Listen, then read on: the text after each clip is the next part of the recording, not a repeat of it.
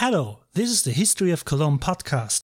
Cologne is a city in western Germany and it's 2000 years old.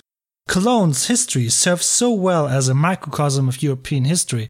So if you're sick and tired maybe of hearing history from the perspective of Rome, Paris or London, stick around. Expect a journey through times with the ancient Romans, Cologne as Germany's biggest city in the Middle Ages, and the question, was Cologne really holy as it said it was? How did the people live here through the ages, and is it true that Cologne has so many churches that you can visit each day another church all year long, never going to the same church again? How did Cologne enter the modern era of European history? Were the citizens of Cologne in favor of Nazism? And how come that Cologne still exists despite the fact that it was totally destroyed in World War II?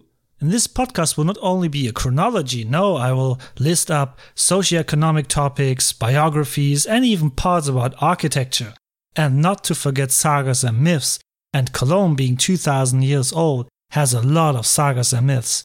So I hope to hear from you very soon again, so stick around and till then, auf Wiedersehen!